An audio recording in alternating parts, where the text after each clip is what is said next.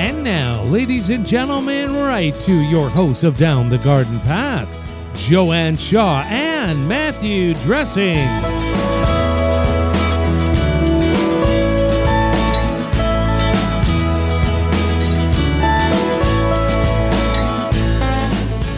Hello and welcome to Down the Garden Path, where each week we discuss down-to-earth tips and advice while doing our best to help you seasonally manage your garden.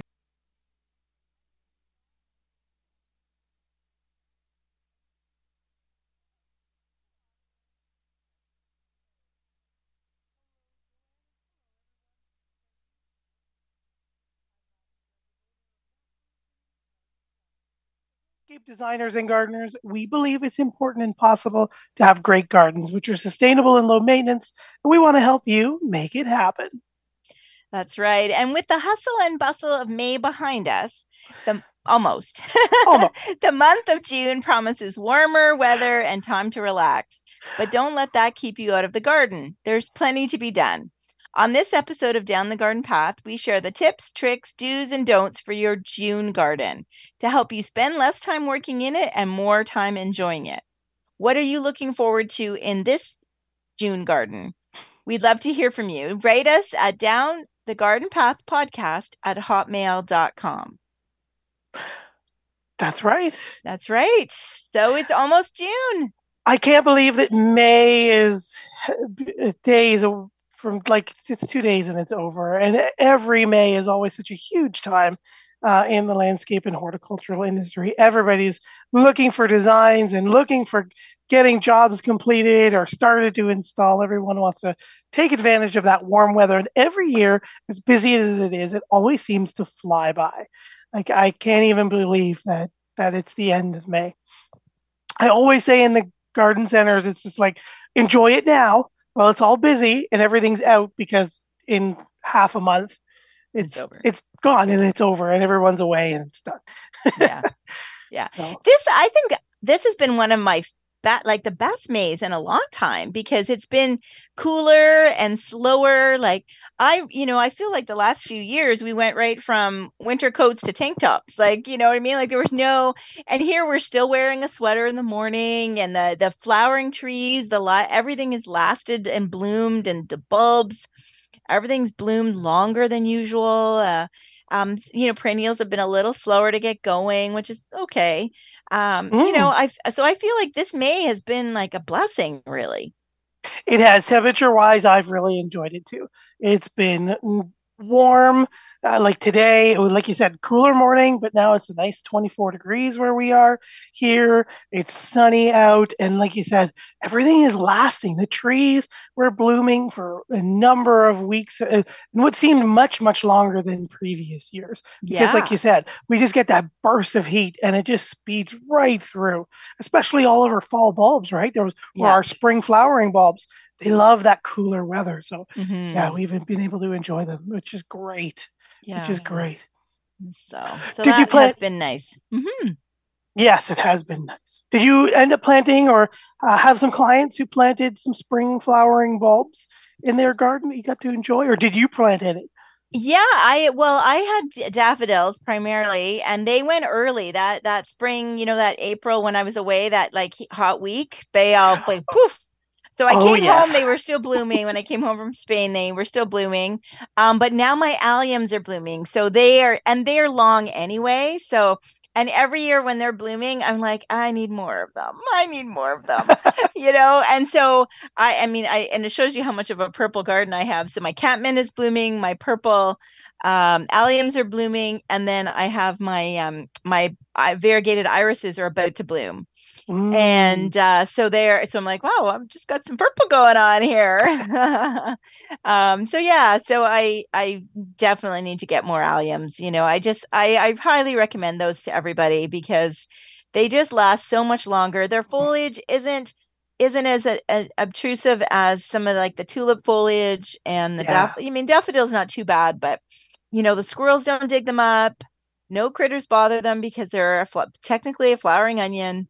And even when they're finished blooming, like they still have like such an interesting shape to them that they don't, you don't have to run out there right away, right, and get rid of them. So and some crazy people will spray paint them purple or yellow or gold or whatever and keep them in their garden. So I highly recommend everybody to consider alliums over some of those high maintenance plants, high maintenance bulbs.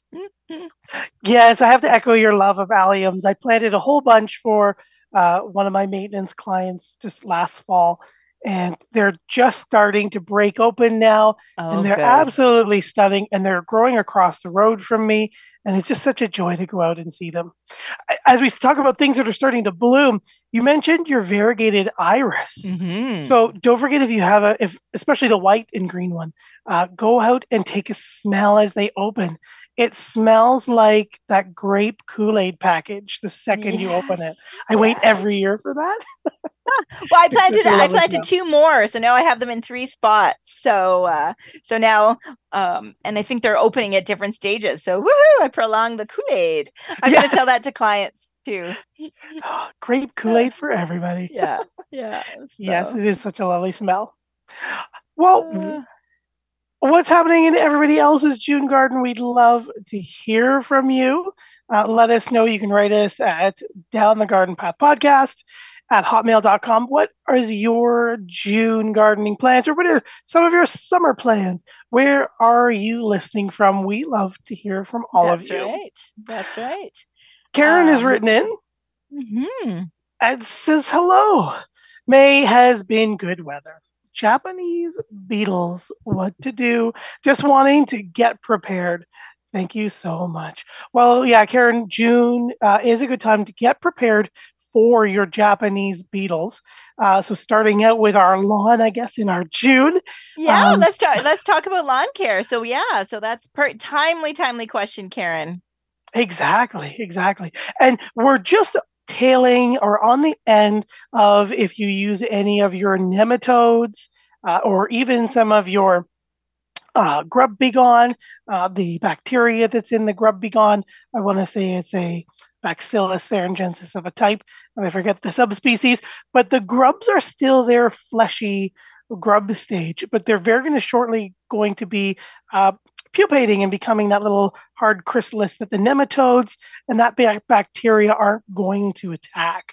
So we've got a couple more weeks now as long as your soil is above 10 degrees Celsius or 12 degrees Celsius, that you can apply it down and still do some control of your white grubs. If you know you're inundated with them, definitely still put it down. But know that if you've got lots of them, they are a little bit more adult, and they do take a little bit of extra time or a little bit of a stronger dose. So your nematodes and your bacillus, your grub begone, I think Ortho makes it, if I'm remembering correctly. Give them a little bit of an extra bolt or a second application to really get in there. Okay. Outside of that, they're going to take the 2 to 3 weeks to get into Canada Day and the 4th of July. And that's when they're going to start to slowly come out of the ground there, Karen. So right about the beginning of July is where, if you've missed your applying and killing them while they're grubs and you get to the beetle stage, we can start to use our pheromone traps to hang them up. Remember, out away from your plants that they want to eat. They usually have about a 30 to 35 foot radius all the way around, or a 70-foot diameter, and you want to put them away so that that area overlaps the plants, but it's not sitting beside a plant. So out in the lawn at the side of the house where that radius can overlap on all sides. And then it'll draw them in, and then you just get rid of them and stuff like that. If you're in the States, I know you guys have a lot more chemical options than we do. So you might be going, yeah, Matt, I'm just going to whip out this chemical and wipe them off the face of the earth. But that's an option too we don't have. If you do want to, I always recommend doing the trap, especially in Canada, do the trap, but also things like Endol or a pyrethrin-based spray, because the trap will draw them all in, but you've always had like 1 or 2 or 5 lingerers on the edges. So let them draw into the trap, catch the bulk of them, and then just go around once every 2 weeks, because that's just how often it can be sprayed, and just hit the colonies. Just like find that couple leaves and just hit the spray them directly and kill the 5 stragglers or the 10 stragglers. Don't apply to absolutely everything, but just hit those stragglers. So for Canadians, you can use a little bit of a chemical boost there, or a 2-in-1 And back to nematodes just for a minute. So water. So the one thing is the bad timing with this time to do the nematodes, and it looks like we're heading into a bit of a drought. Is that you really water is the key. You know, I know lots of people have said, I've tried nematodes, they didn't work. Well, it's because you didn't do it right. So you need to literally soak. You have to picture them. The nematodes are swimmers, so they need lots of water. They're not going to crawl through your soil to kill the grubs. So they need the soil to be very wet prior to you spraying the nematodes, and after you spray the nematodes, you need to also keep watering. So that's something to really remember, that they're swimmers. So we need that the lawn definitely needs to be wet. And just hosing it down, 10 minutes before you spray the nematodes is not. I know I've done that myself when I'm lazy and running out of time. But they're much more effective if you really, really get that lawn nice and sopping wet.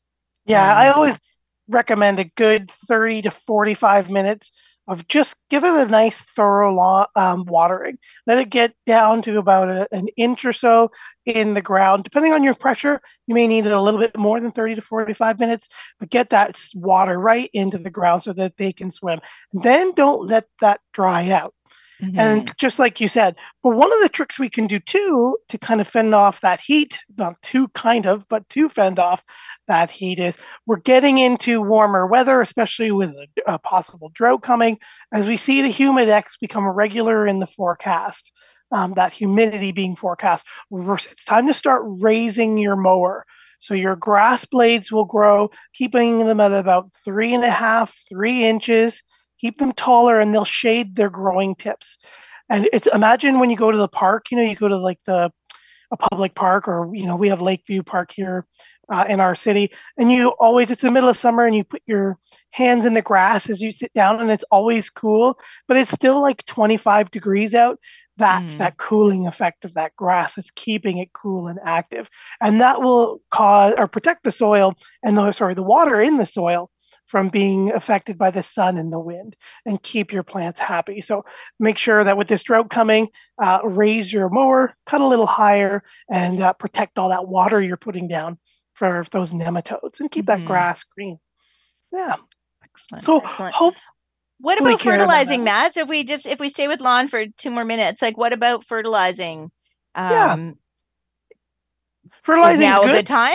Now is perfect. So if you didn't end up fertilizing just yet, or perhaps you're still cooler, maybe you're a little further north than the GTA here, you're still going to be getting into some warmer temperatures as our grass is starting to grow. So if you haven't fertilized for your spring yet, you can definitely still fertilize with your spring.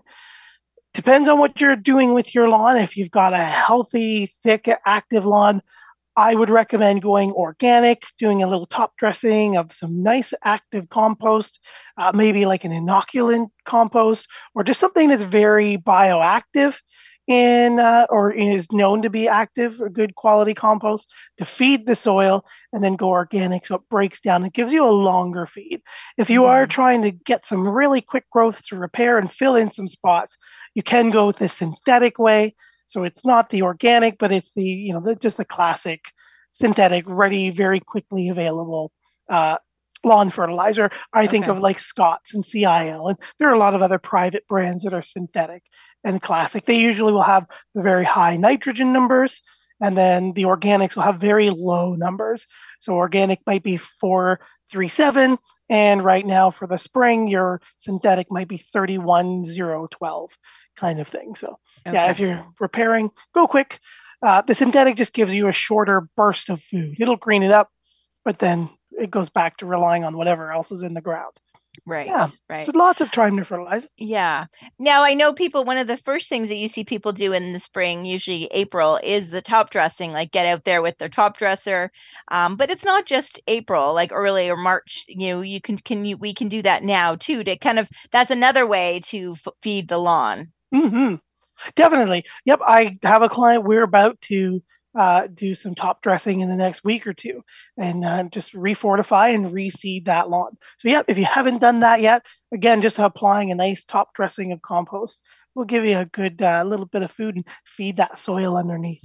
Compost, I always recommend as your top dressing because it's going to feed the microorganisms in the soil. We can't, I mean, you could, but it'd be very laborious and expensive to lift up all the sod and rework the soil underneath. But if you're feeding the soil microorganisms, they're going to do it for you. Top dressing. I see a lot of people, or I have seen a lot of people in the past, they top dress and then they'll come to me or call me and say, I top dressed and it's all going yellow. What did I do? And they usually will put down a heavier soil, like a triple mix or just a flat out topsoil that they've gotten from, a nearby farmer's field.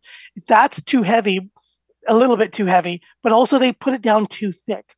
Remember, you only need like an eighth to a quarter of an inch of soil to top dress. It's like a dusting, really. It's almost just like a dusting. You shouldn't see big things like a sea of soil. Yeah. And then the seed just goes on top and you're going to keep it evenly moist and nice and cool to bring it on. And just a tip, if you have a small space, a couple square feet, you could get a sheet of burlap. It acts as kind of like a shade cloth. So that jute twine, that soft burlap with the little squares in it, acts as kind of like a little greenhouse. You can just peg it down using some tent pegs or some landscape staples, and you don't want to press it against the seed, but it'll create, like if you just lift it above the soil, it allows air and sun to penetrate, but still protects from that drying wind and the sun and keeps the moisture in there to help the seed. And then after about 14 days or 2 weeks, you just pop it off when you see some good growth starting to go and get it in there. Or you could leave it on for the full 28 days and have a nice full lawn once it pops up, and it'll all straighten out and green up a little bit more as well. So yeah, lots of stuff you can still do with your lawn getting into June. And as we get into the summer, like into July in the garden, that's when we're going to start doing our first summer fertilizer. And that'll be just the same fertilizer that we use in the spring as well. Okay. So yeah, so that's good advice. And if the lawns go dormant, the lawns go dormant. Yep. It's not a reflection on you. It's not a reflection. I mean, it needs to rest. And once we get rain and cool, the temperatures normalize, it will green up again. So I think people kind of panic a little bit when it starts to go dormant. They do, because it goes that brown defensively, right? Yeah. And so the key there is if it does go dormant, just stay off of it. In the first week or so when it's dormant, she's still kind of spongy. But once we get into 3, 4, 5 weeks of dormancy, then it can become very vulnerable to being damaged and crushed, because the soil is now just so dry that you'll damage the lawn. Yeah. So the other topic that seems to be, May, we think about for May, and it kind of carries a bit over into June, especially considering how cool May has been, is our veggie and fruit gardens, right? That's right. I know we haven't planted, I don't know about how your balcony's doing. I've purchased some plants, some veggie plants, and I have a couple more to purchase. And I bought the compost for my garden, but nothing's planted yet because we had some late frost. We had some late frost last week. Yeah, we did. And I'm right where here in the GTA. I realize that our listeners are kind of from all over. So some of you are probably already harvesting fruit and vegetables. Yeah. I don't know, but here in the general Toronto area, we are still haven't planted. Yeah, it's been very cool and windy at night the last couple of nights too. Yeah, I'm right where you are. I've got some small tomatoes and some other veggies started. I've started to, just this weekend, I planted out some corn and my beet seeds I set out on the balcony. I directly sow those ones, so they're just best that way. So I didn't start those, but I've got some tomatoes and a couple peppers and some small onions and chives that are just waiting to go out there. I put them out during the day because it's nice and warm, but yeah, I haven't quite planted them yet. Yeah. So what did you end up buying for some veggies? What are you growing this year? I got some grape tomatoes and I got a bush cucumber, which I've never had before. And then I bumped into one of the ladies from my garden club and she's got like a dwarf. Yeah, she had some really unique things. Actually, you know what? I think she might be I got a pepper. Sorry. She has the bush cucumber, which I'm not familiar with. And she has some really unique dwarf, dwarf tomatoes. So I'm really excited to see what she has. She started them all from seed and she's got like a little, they have a container, like a shipping container that they turned into a greenhouse. Yeah, her and her partner. So she's a member of the Pickering Garden Club, and so she had some things for sale. So she sent me her website, and I'm keen to kind of go over there in Pickering. She's in Pickering, so I'm kind of keen to go over and check out. She's got some unique things. So, and she said, people are looking for smaller for containers for smaller spaces, and I totally agree. So people are still wanting to do veggie gardens, but they're wanting, them to just maximize their space. So that's I've got a couple of those micro tomatoes, the Red Robin. Okay. And I'm about to start again some plants, so I'll have to share them with you. Send one your way. So you can have a micro tomato too. And that was what I was looking for in my corn. I found an heirloom variety of corn. And it only grows about 4 feet tall. It's perfect for containers. It gives me really sweet corn, really small but very sweet cobs of corn. So yeah, small. I agree with her. Very small plants, small spaces. So wonder how much corn could come from one container, do you think? Mine, my size of my container, I think they were 16 inches square, and they say to plant them about 7 to 9 inches apart. So I think what did I do? I think I put in 9 seeds per container, and I have 3 seeds. So I'm going to have about 27 plants. 3 containers, you mean? Sorry, 3 containers, and then 27 plants in between the 3 containers. And we'll see how it grows. This is my first time. I'm just having fun doing it. So theoretically, though, I should get about, if all of them went, I'd get about 2, maybe 3 cobs per plant. Okay. So my 60 to 70 crops, maybe. Depends. So I'll have to play and see how it goes. Yeah. But you were planting the seed. I'm planting just straight from my corn kernel. Yep. Nice little dry corn seed. Interesting. Yeah. Interesting. Well, that is good. I'm looking forward to it. Yeah. If you're looking for as well, I'm thinking our compact berries. Remember the bushel and berry series of plants are out there. So they're made for containers.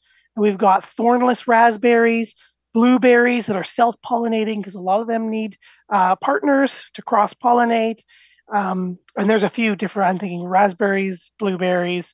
I think there's blackberries, and I think 1 or 2 other ones that have been recently introduced. But they're a great bushel and berry series for containers in small spaces. All these plants only grow about 2 by 2, 3 by 3. Okay. I've had a blueberry Perpetua. It actually blooms and fruits blueberries twice out on my balcony for the last couple of years. This winter, unfortunately, she didn't make it, but that's okay. They're everywhere. Okay. What's it called? The blueberry? Yeah, bushel and berry. Oh, sorry. Bushel and berry is the series, but mine is called Perpetua. Perpetua. So like a perpetuate, but stop at the U. Bushel and add an A. Yeah. Well, Carl has asked us about, hi, Joanne and Matt, have either of you ever tried to grow grapes or strawberries? 2 very different size plants, Carl. Any tips or tricks for those fruits? So let's just start with strawberries, Matt, since we were talking about berries. Yeah. There's 2 different kinds of strawberries, right? Yeah. So we'll often see if we're thinking classic red strawberries, we'll see our June bearing strawberries and then our ever bearing strawberries. So the June bearing, just like June, it says in the title, they basically mature and they fruit all sometime in June. Right. Usually mid to the end of June, and when we get some sun. And then you can go out and usually go pick your own strawberries or whatever. The everbearing are great because you can plant them and they basically all they do is flower and fruit, flower and fruit, flower and fruit. So they will start as early as you can find them all the way through until frost.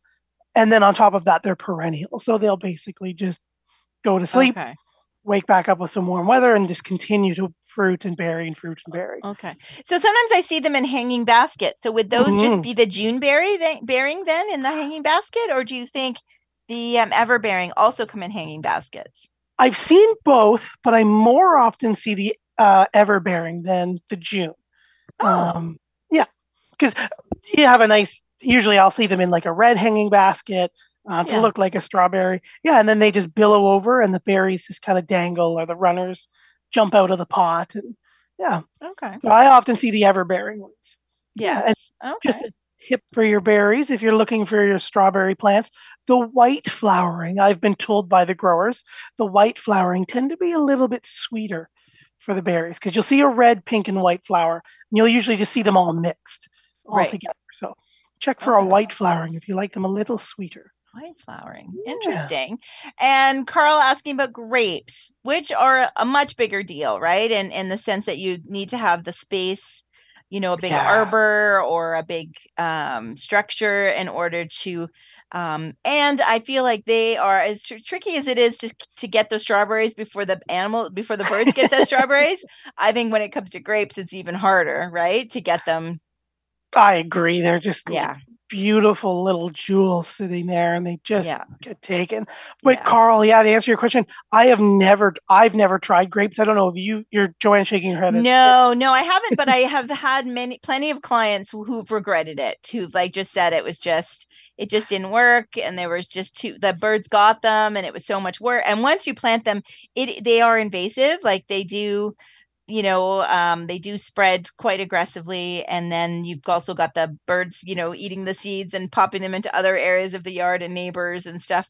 So it's, unless you're even in the country, I don't think it's a good idea. So love to hear if there's anybody else who does it successfully, but I have not, and I know several clients who've had, buyer's remorse. There we go. So it's always something I've thought of interesting to try. I always kind of think of like growing them on like an espalier, or like in a container or something like that. As we're just talking about fruits, the other thing that I find exciting, going back to your client who said the small spaces, there are a lot of apples being bred. I immediately think of the Sentinel series, and these are fruiting apples. There are one or two in there, and I'm going to forget their cultivar names, that are self-fruiting, but a lot of them, again, like normal apples, they like to cross-pollinate. But these trees only grow 10 feet tall and 2 feet wide. So they're basically little columns. And then you can keep them shorter if you wanted to 5x2, and they're great for containers. I would put them in a bigger nursery container or larger pot, but they'll fruit for you. I've heard people in the trials, they had them in containers, they've had them in places like balconies and decks, and they flowered and fruited and did well. So I think Red Sentinel, columnar apple is one of them, and they produce full-size apples. There's a gold, a red gold, and then there's a couple other ones. I want to say emerald, that is self-pollinating. But just another shout out, if you're interested in apples, but you don't have a whole lot of space, you know what? You could make a beautiful little container wall with a few apples in them and move them around, and kind of get creative that way too. So. For sure. And we can give a shout out to Susan, right, Gary? Susan's show, monthly show here on tomorrow morning. Reality Radio 101. Yes, it's on tomorrow. Oh, perfect. There you go. Tell her we talked about her. I will. Thank you. And see if she's got some more information about the dwarf apples, these tiny trees. And her show again is called? Her show is the Urban Forestry Radio Show. And that is on last Tuesday of each month. And the starting time for that is, I believe, 1 to 2 p.m. 1 to 2 p.m. Perfect. So shout out for Susan. And you can check out her website at orchardpeople.com, and she's got all her past shows and all her information about fruit trees. So yeah. So a general question. Sorry, go ahead. No, go right ahead. Mike is asking about what is the best time to water my plants, morning, afternoon, or evening. I guess my goal is when you have time, Mike. Yes. Yeah, ultimately, Mike, whenever you get time. I think the key there is just avoiding just being the person who just sits there and waters the leaves all the time, especially if you have to water later in the evening, because you get the free moisture. The sun is going down, the wind may be calming down a bit as well, and then you get the water that just kind of sits there. So if you're watering leaves, that's the chance for diseases and other things like mildews and rusts to take advantage to go through their whole life cycle, which some species just need 4 hours of free moisture to do. And then you come back and water the next night and you're spreading spores. So if you're doing it later in the evening or at night, and if you have to, no worries. I've done it too at clients' house. I've just been there in the evening. That was the only time I could get there and I had to water for them. Just try to water the soil as best you can. Feed those roots, water those roots, and keep the foliage dry as possible. Watering as well, if you've got an in-ground sprinkler system and maybe you have some, mildew issues or disease issues, but you're using your sprinkler at night versus, first thing in the morning, like 4:35, 6 o'clock, that might be an issue too. You're giving them free moisture. You're doing it at night so you can see it or so that it goes off. But if you put it in the morning, that would be better for your plants for disease issues. But other than that, yeah, Mike, it's kind of like Joanne said, whenever you can do it, they're going to love it. But later in the day or closer to the evening, try to do it at the ground level only, just to avoid that kind of issue. Yeah. Speaking as later in the evening, as we get later in the show, I'm going to stop and just say thank you, everybody, for joining us here live on Reality Radio 101. And thank you as well if you're listening at home or in the car. We enjoy all the people and appreciate all the people who are listening to just the podcast as well. I'm Matthew Dressing here with my co-host and co-author, Joanne Shaw, and you're listening to Down the Garden Path. Joanne and I enjoy hosting Down the Garden Path each week, bringing you interesting and relevant topics to help you achieve a great garden. We learn right along with you from our research and from the wonderful guests that join us here on the show. Don't forget, you can spend more time with us down the garden path. Follow us on Instagram, Facebook, and YouTube. At Down the Garden Path Podcast is our handle there. You can also find us on all of your favorite podcast providers. And while you're there, please hit that subscribe button to be notified of new content. And please don't forget to like, share, and leave us a comment. We love hearing from all of our wonderful listeners, whether you're listening live tonight or you're listening on the downloaded podcast, wherever you might be. Don't forget, you can always write us any time of the week, whether we're on air or off, Down the Garden Path Podcast at hotmail.com, or visit us at our websites. You can find Joanne at www.down2earth.ca, and you can find myself at www.naturalaffinity.ca. So we've got June in the garden on topic tonight, and we've got some more questions hopping in. Yeah. Do you want me to read Monica? So Monica's asking, let you catch a breath. Hi, listening again. Thank you, Monica. My soil is basically clay. I want to plant. After I dig a hole, should I add sand to that particular spot for future draining? Thank you. Good question. Yeah, I think that's a popular belief that, that sand helps. What are your thoughts? You know what? I think the answer to all of our soil amendment questions basically comes down to active, like a living compost, a compost of some sort. Yeah, so I'm with you. Yeah. So Monica, clay is the only particle in soil, because soil is only sand, silt, and clay, that will exchange and hold nutrients. So sand and silt will break down into clay and other nutrients, but clay is what holds our nitrogen, phosphorus, potassium, etc., for the plants to eat. but it is shaped like little bricks, so it does become compact.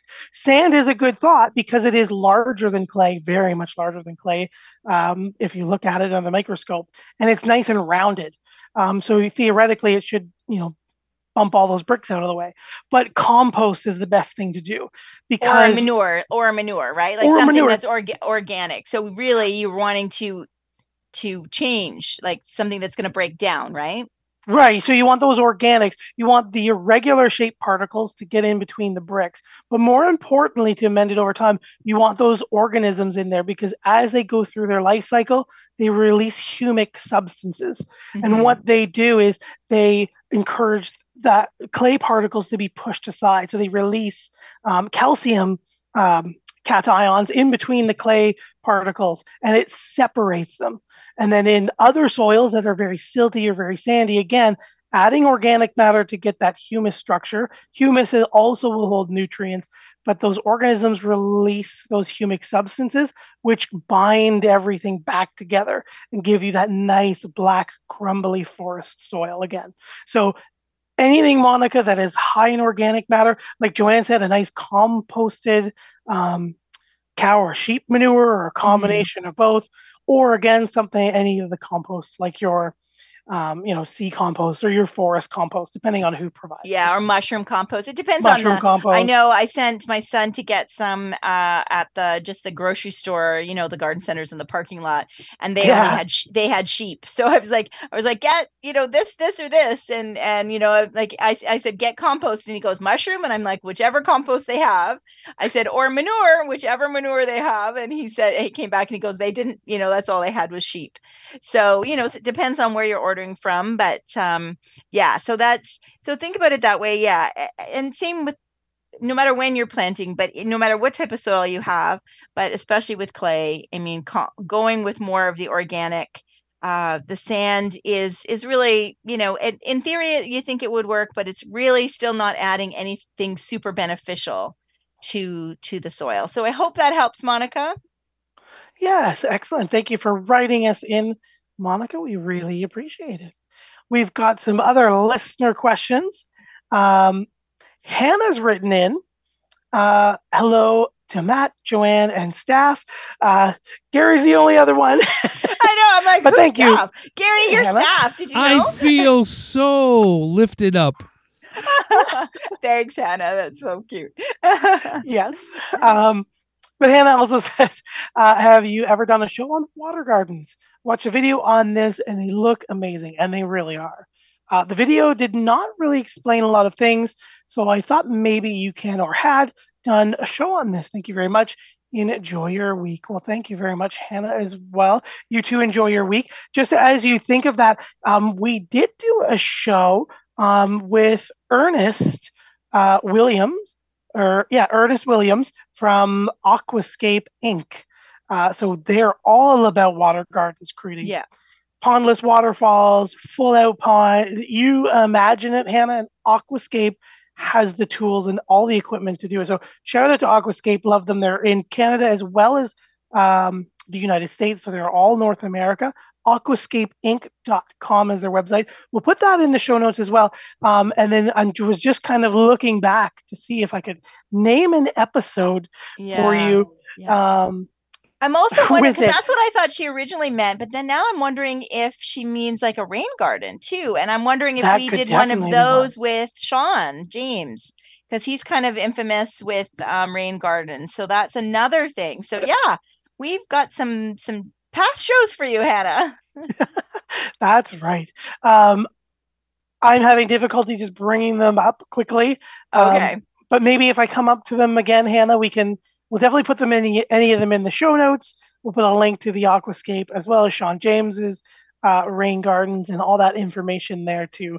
So so if you just Google, again, Down the Garden Path podcast and find this episode on your favorite podcast provider, as well as YouTube, we'll have all those extra links there for you. But did you find something? I found Water Garden Trends with Ernest. So that's one of the episodes. So you could search for Water Garden Trends Fusion Garden, that's a bit about, we did that with Chris Ray, with a landscaper, talking a bit about water management on your property. So we have quite a few actually. Water garden trends.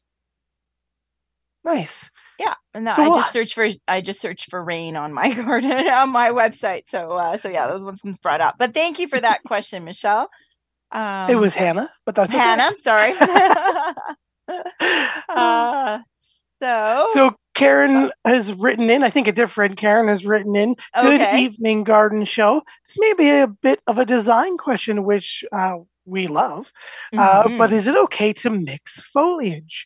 Should we keep certain flowers together, or can we mix breeds of flowers when planting? I'm not sure if one type of plant could harm another. Thanks. Oh yes. Foliage is my favorite topic, especially for shade. But yeah, I mean, no, I don't think there's anything that foliage to foliage could be harmful. No, the only thing I think of is like the black walnut with juglone. Yeah. And it's a hormone that the roots release into the soil, and certain plants don't tolerate it, and it damages their roots and kills them. So unless you have one of those, Karen, hanging out in your yard, you are pretty much safe to mix and match however you like. You can definitely mix foliage.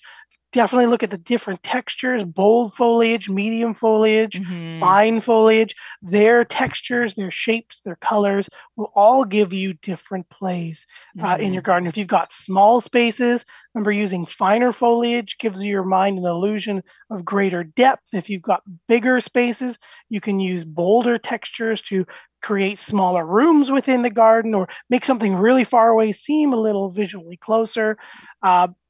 The sky is the limit. Same thing with the flowers. You can mix all of them, especially when you're mixing, shrubs and perennials.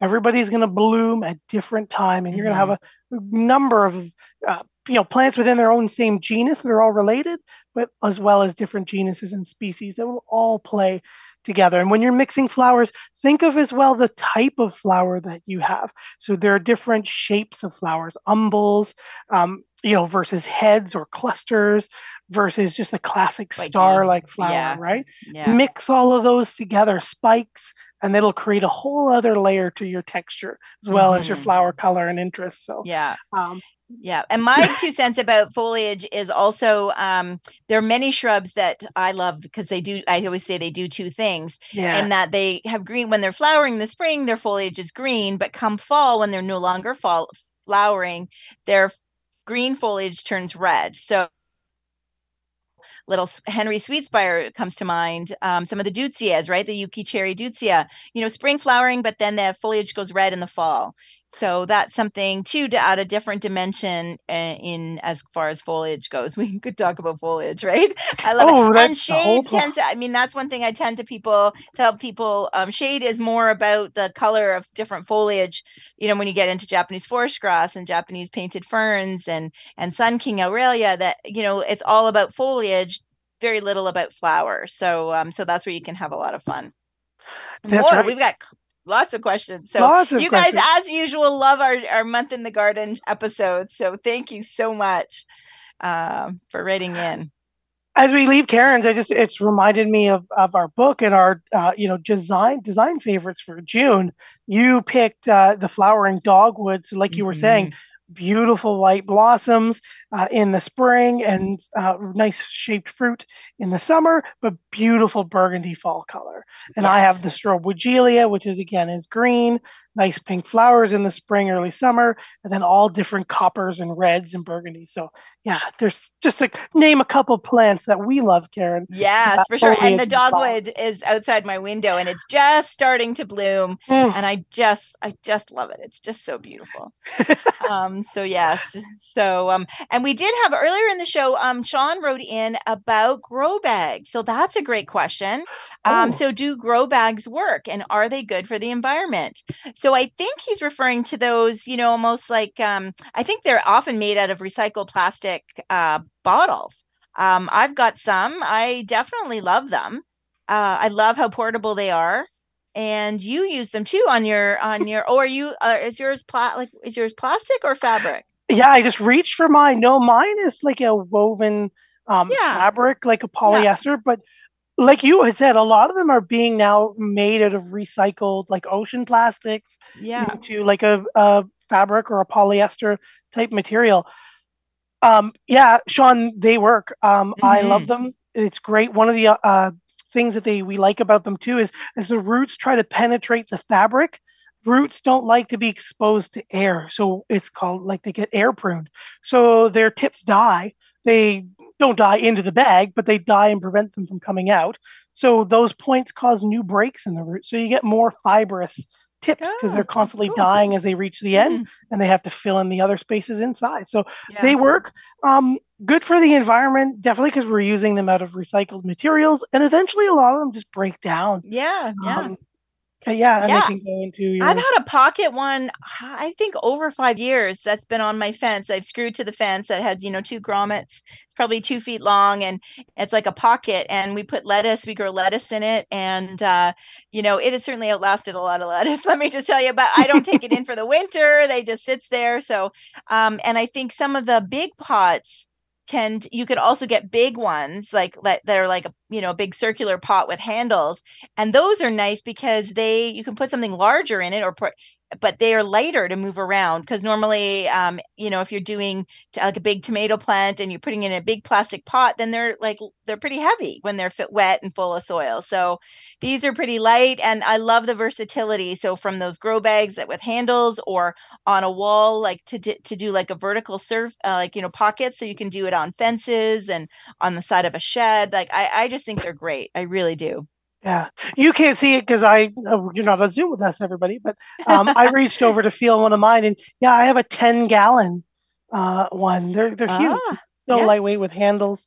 yeah, So you can grow veggies and all sorts of everything, Sean, in your grow bags. Move them around, empty yeah. the soil as compost, fold them up, and put them away, Mhm. or leave them out, like Joanne said. Yeah. Yeah, and speaking of veggies, Sue has written in, "Hello, garden people. Is June now the time to plant most veggies? I will be new to this." Yeah, I mean, I think it's the safest time, Sue. The keeners are out there and scooping up their obscure varieties in March or in May, or starting from seed. But there's still plenty available at garden centers, and so yeah, now is a perfect time. We should be past our frost now. That's May 29th. You can, start out, if you're going to start out new, start out in a container if you want, like a grape tomato or cherry tomato, or jalapeno peppers are very easy to grow in a container. So pick some easy ones. We do talk about, vegetables in our book as well, and on which ones to kind of start. And you'll have a blast. Yeah, you really will. It is much simpler to do. You're going to buy it and plant it and harvest it like any other Yeah. plant, but much easier for sure. Yeah, So lots of information online, and lots of information on past shows as well. We've talked a lot about growing veggies. So yeah, yeah, we're yeah. just starting to put ours out ourselves. So Mm-hmm. easy to Mm-hmm. go, easy to go. Um, yeah. So what else do we have? We've still got lots of listener questions. Who We else do we do, have yeah. here? Here's Katie. Love the show tonight. Oh, Great advice. Is it possible, or do you know of anyone that has ever just grown their roses in pots? Would they do well in those containers? So great question, Katie. And they do. The problem here in Ontario is the winter, right? yes. And you and I do know someone who has successfully overwintered the Knockout series of roses. Um, Larry. Larry. Mhm. Larry. Yeah, he lives much further north than we do, almost like a half a zone north, or just because he's higher up. But he has some knockout roses that he has in some not like super, commercial size planters at the end of his driveway, but decent sized ones. But they were fairly hardy, and they were able to overwinter at the end of his driveway with no protection. He once told me so. Definitely, but like Joanne said, we usually get that freeze thaw happening, and that's what wakes up our roots and then freezes them and crushes them. And that's tends to be the issue. So if you can put them in the ground, great. Or if you want them in the pot, try to protect them like a tender grass, like your purple fountain grass that you want to keep. Bring them into the garage or against the side of a house where they can be protected and overwinter and stay cold and stay frozen and stay asleep. Right. Or you can dig a hole. So do it before the ground freezes, but you can also take a pot and dig a hole and put the pot in the ground and just cover it with some leaves and stuff. And that's another way. And so then in the spring, you can pop that back out again. And that's another great tip for even if we've got listeners who haven't planted their containers yet, shrubs, consider shrubs for your containers. You're just buying one thing. It's going to put on a great show, like little lime hydrangea, little quickfire hydrangea, some of the deutzias, that are going to be really compact and grow really cool in a container.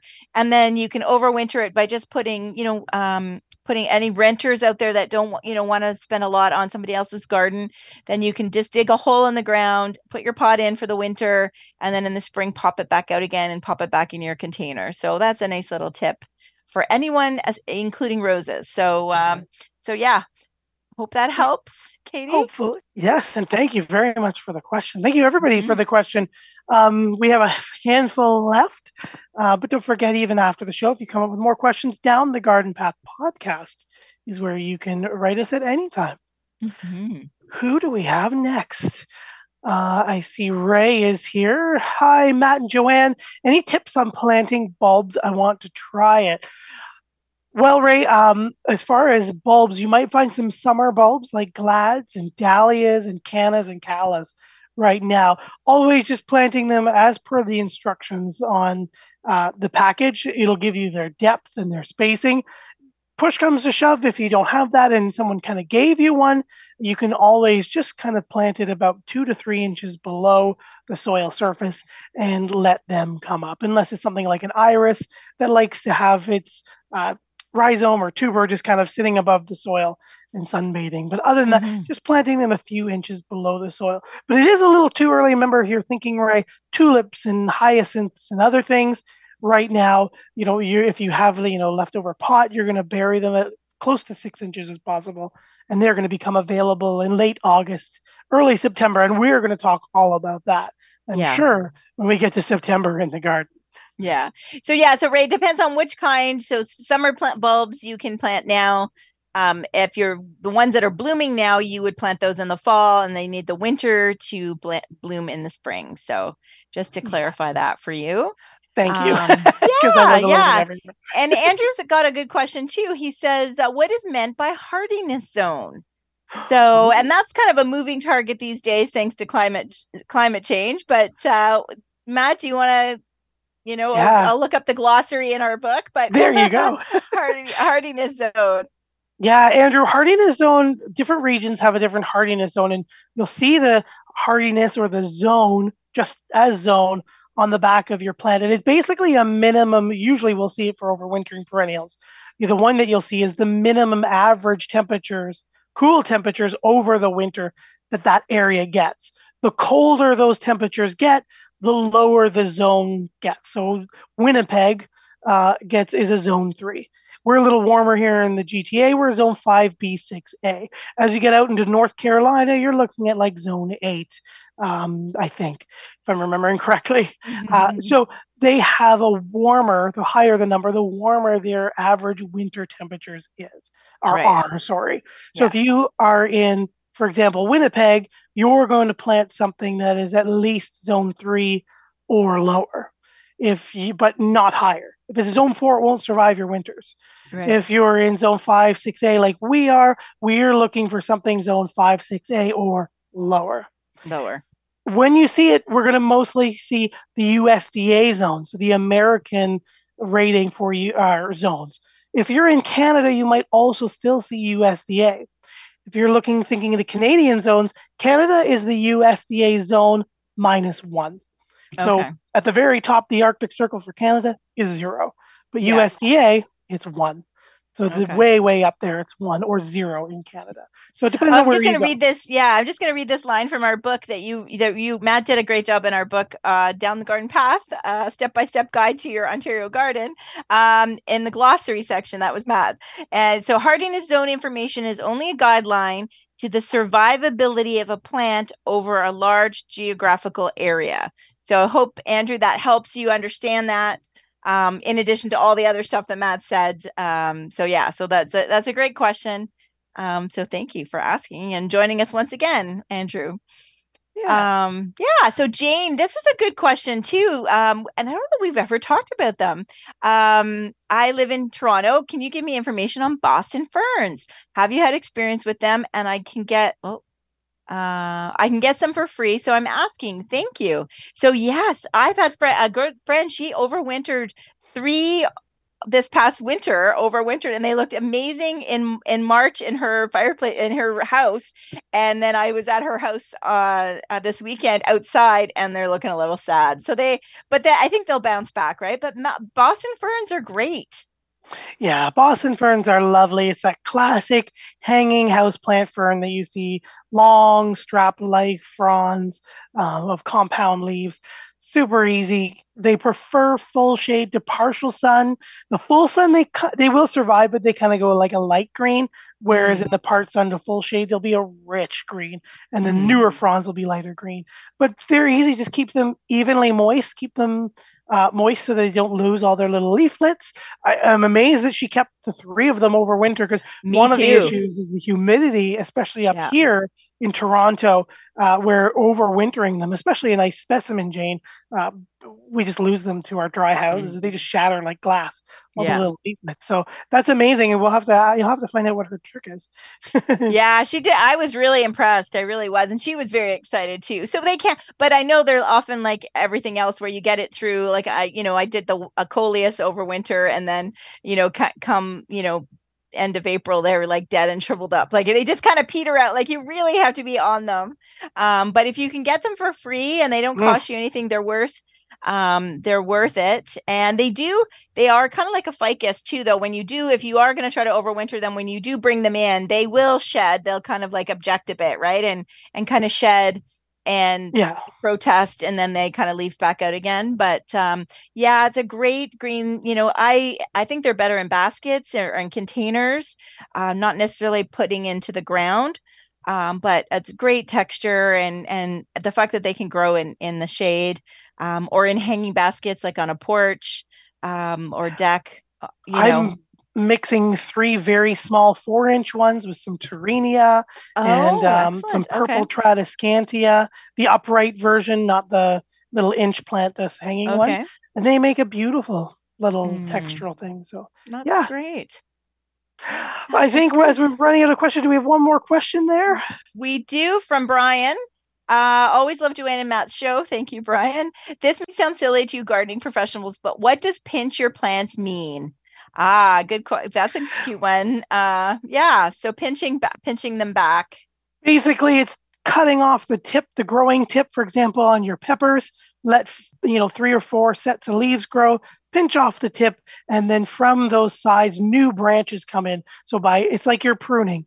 Cuts off all their growing tips, causes them to fatten up and get bigger. Yeah, fill out, as opposed to being leggy. Right. So pinching is just an individual plant. Or plants, and then pruning or shaping or shearing like a hedge. Same thing, but it's just a different term on a bigger scale. So hopefully that helps as well. And I think that reaches the end as we get to the last couple minutes. So thank you, everybody, for the wonderful questions. Those are all things you're going to be doing in June in the garden, plus all the lawns. Don't forget to check out our book, Down the Garden Path podcast, step-by-step guide to your quote Ontario garden, but it's great tips and tricks for wherever you might be in North America. Stay tuned next week. We're joined by Sarah Osterlee, and we're taking another look at growing and producing cannabis. So join us next week. And until then, take care. Thank you, everybody. You're listening here on Reality Radio 101 to Down the Garden Path, and we'll see you next week. Bye.